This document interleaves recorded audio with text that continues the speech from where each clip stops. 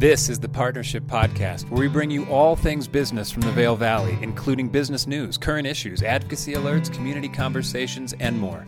Presented by Vail Valley Partnership. Hey, it's the Partnership Podcast. It's Eric Williams, and I am honored to be actually on location at Seagull. I'm behind the counter. Am I allowed to be back behind the counter? Absolutely. Okay, just in this moment. The other voice you're hearing is a Mr. Kyle Foster. He's owner, operator, player, coach here. How long has this business been operating? So I've been operating just over 2 years now. Right on. Yeah. Congratulations on that. Thank you. And you might hear some little dog toenails going in the background. Harley's around as well. Yep, she's here. What brings more people into the shop, the bikes or the dog? That's a tough call.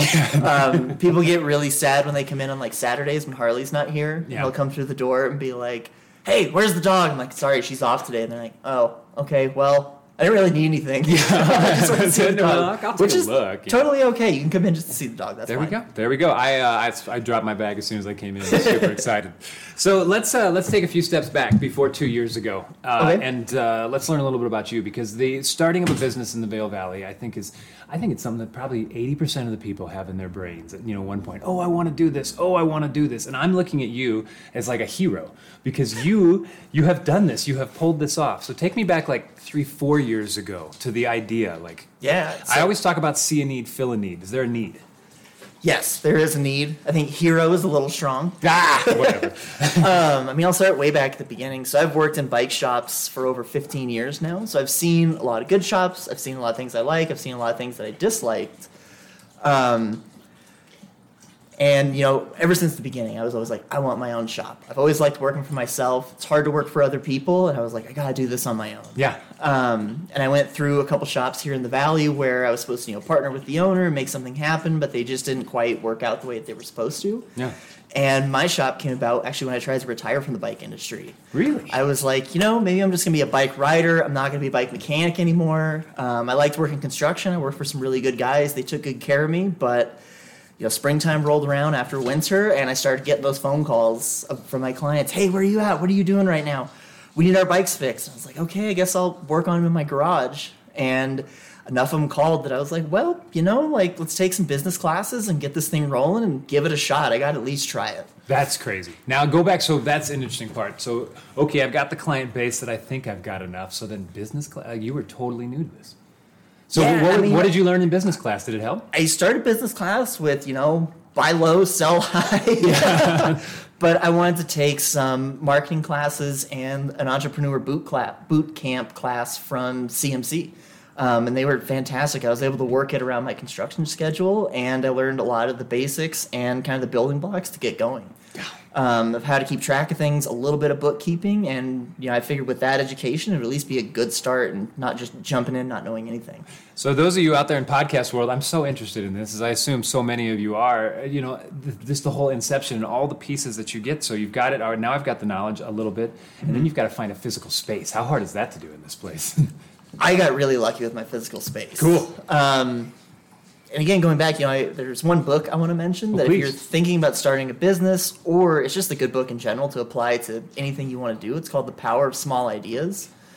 And they talk about Apple, they talk about Lego, they talk about CarMax, and it's taking, your key product and keeping that the same, which was the bike shop, but adding complementary innovations, and that's what's going to make your business, product, whatever, stand out. There we go. But the space, I started putting all the building blocks in. I was doing the work out of my garage, and I built the website, I built the social media, and kind of got all that going. And my current landlord found me on social media, and she's like, hey, I love what you're doing. Do you want to come see a location I'm trying to rent? And 10 minutes later, I was down the street, talked to her, and I said, hey, I'm here, I want the space. And she said, okay, let's make it happen. Wow. That's it doesn't always work out that way in this valley. That's really cool. Yeah. But sometimes when you have that good idea and people start to get behind it. Yeah. So let's talk a little bit about those services. I mean, I am sitting in the shop right now. I have bought pedals here. I know that this is a bike shop for all intents and purposes, but you say other services that go along with it. And I know a little bit about this, but tell me what else this place is. So what I wanted to add in was complementary innovations like the education side. That's always been big to me. I get excited when I get to explain bike parts to people. We get to share in that learning, and I get to share my nerdiness. Yeah.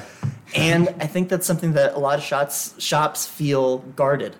A lot of shops I've been in, they're like, oh, if we teach people how to adjust their derailleur, we're going to go out of business. Yeah. And I've always seen it as, if I teach this person how to adjust their derailleur, that's relationship building. And that's what's going to be long-term clients. And those relationships are what's fun. I love my clients. It's like hanging out with my friends 99% of the day. Yeah.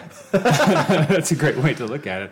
I like that. So, I don't even know where to go off of that, but other services to go. The education piece, and then what else? So another service that I do that's a little bit different than other shops around is I do consignment bikes. So, I have inventory that's for sale, but it's all used. Well, the bikes are all used. Yeah. Which is something I've done at other shops just on the side. Clients always come in, they say, hey, I'm done with this bike.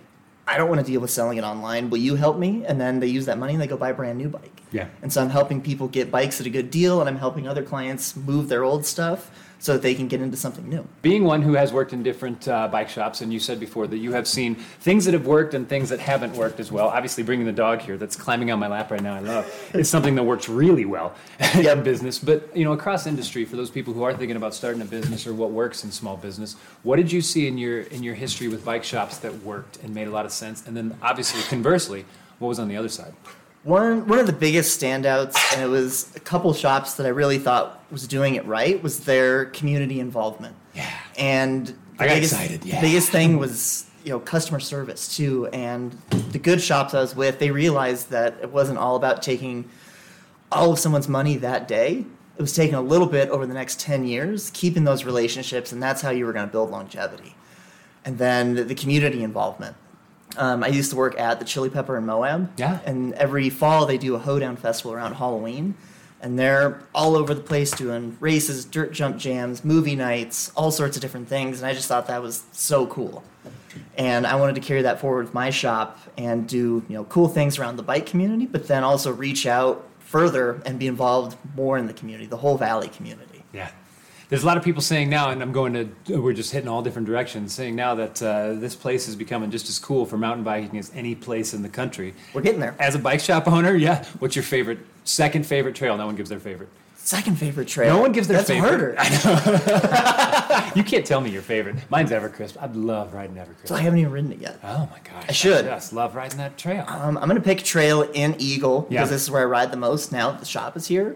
Sawmill, all the way up at the top of Hardscrabble. That is pretty. Yeah, you get far out there, you're usually kind of alone. It's really pretty, and it's some of the more technical riding that we have, which is hard to come by in Eagle. He's on the hot seat, but I can't mess him up. I just keep throwing things different directions. So now let's think to the future. You have this incredible shop. It's doing well. You have community involvement. There's an education piece. But what's your 5, 10? What's your dream for Seagull?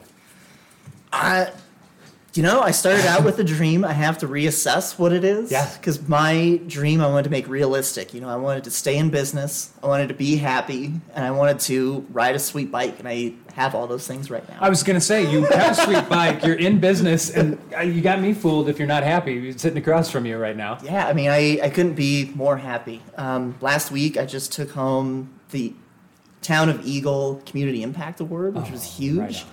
And it was awesome to be recognized, but it was just another huge motivator to keep doing what I'm doing in the community and do more and find new things. And it just is more fun after more fun. I asked Kyle when we first started this interview, even before the microphones are on, I said, was there really a need for another bike shop? And you said not necessarily, but a bike shop like this. There was a need for my style of shop. Yeah. If you ride a bike, you've been into a bike shop. And chances are you've had an experience where somebody on the other side of the counter has been kind of condescending, or what I call the unnecessary bike shop ego. Oh. We've all dealt with it. You have a name for it. People are nodding along right now. It's not just in bike shops, but you're right. Yes, you can see it. It can happen in ski shops, sure. Yeah. And I wanted people to leave my shop never having that experience. Right on. And so I want to share information. I want to make people feel at home, and I want to give people in the community also a safe space. You can come in here and just relax. You don't have to buy anything. You don't have to be a biker to come in and hang out. You can just come in and be here. And hang out with Harley, and it's just a good place to be. There's always good drinks in the fridge. This is just heaven. Right here. And that's why I put the fridge on the other side of the counter, so that when people come in, they always know that they're welcome to grab one. It seems there's a lot of intentionality about what you do based around community. Did that come from business skills, or is that you just really trying to see where this fits? A little bit of both. It comes from all over the place. Yeah. So that was one of the main things that made me fall in love with Eagle. I moved here And at that time, I went through some stuff and I ended up getting sober. And I got really sick, and it was a bad situation. And the community here really came out. They helped me through it. They were really awesome. They treated me really well. And I was like, wow, this is really an awesome place to be. Yeah. And then a year and a half after that, I had a heart issue and got really sick again. And the community turned out. I mean, they raised funds for me. The Vail Valley Charitable Fund paid for my ambulance ride all the way to Denver. And this is my way to start paying that back and be a participating member in the community that has taken such good care of me. I think that's so cool. How do people get involved besides coming in the shop, petting the dog, picking up? Oh my gosh, I love those pedals, by the way, that I bought here. I just love them. They're so good. I feel like I'm in clipless pedals, but I'm not. Yeah, that's nice what you grippy. told me. Like you're gonna have grip that you haven't had before. Thank you for that. Yeah, of course. So what do you want besides coming in and buying pedals and petting dogs? How else do we get involved? So if you want to get involved in any of the nonprofits that the shop works with, or if you want to get started with some volunteer work, you can just come in. We can have a conversation. I have a whole list of awesome partners that I work with. I also try to share a lot of information on social media through the story and through the shop's Instagram and Facebook. Any of those are great resources to get started with contributing back to the community. And the biggest thing that I ask for people is when we have events for the nonprofits to just show up. That's the hardest part, is showing up. Yep. If you're there, you're participating, you're making a difference. Yep, time, talent, and treasures, but that time is so important when it comes to that. I appreciate that. I keep saying last question, but then I got another one for you. Where'd the name come from? So the name is actually my nickname. Oh. A long time ago, I lived in Summit County, typical ski bum house. It was a 4-bedroom house. We had 9 people living there, I think. And I had the way top loft, and for a while I tried calling it the Eagle's Nest because it was up the top. Yeah. And we actually built a friend a room over our stairs, and it was like 4x6. It was a hole, and I called it the pigeon hole. And at one point he was like, no, he's like, you're not up there being an eagle, and I'm down here being a pigeon. He's like, you're not graceful, you're not majestic. Oh. You're more like a dirty trash bird seal. And the nickname stuck, and going into naming the shop, I have motorcycle background as well. Yeah. And I know a lot of people in the motorcycle world will name their shop after their nickname. So I went that route instead of, a cliche bike, something name. Yeah. Yes. Evergreen Mountain Peaks bike. Yeah. Exactly. Yeah. Pedal, spoke, rim, something.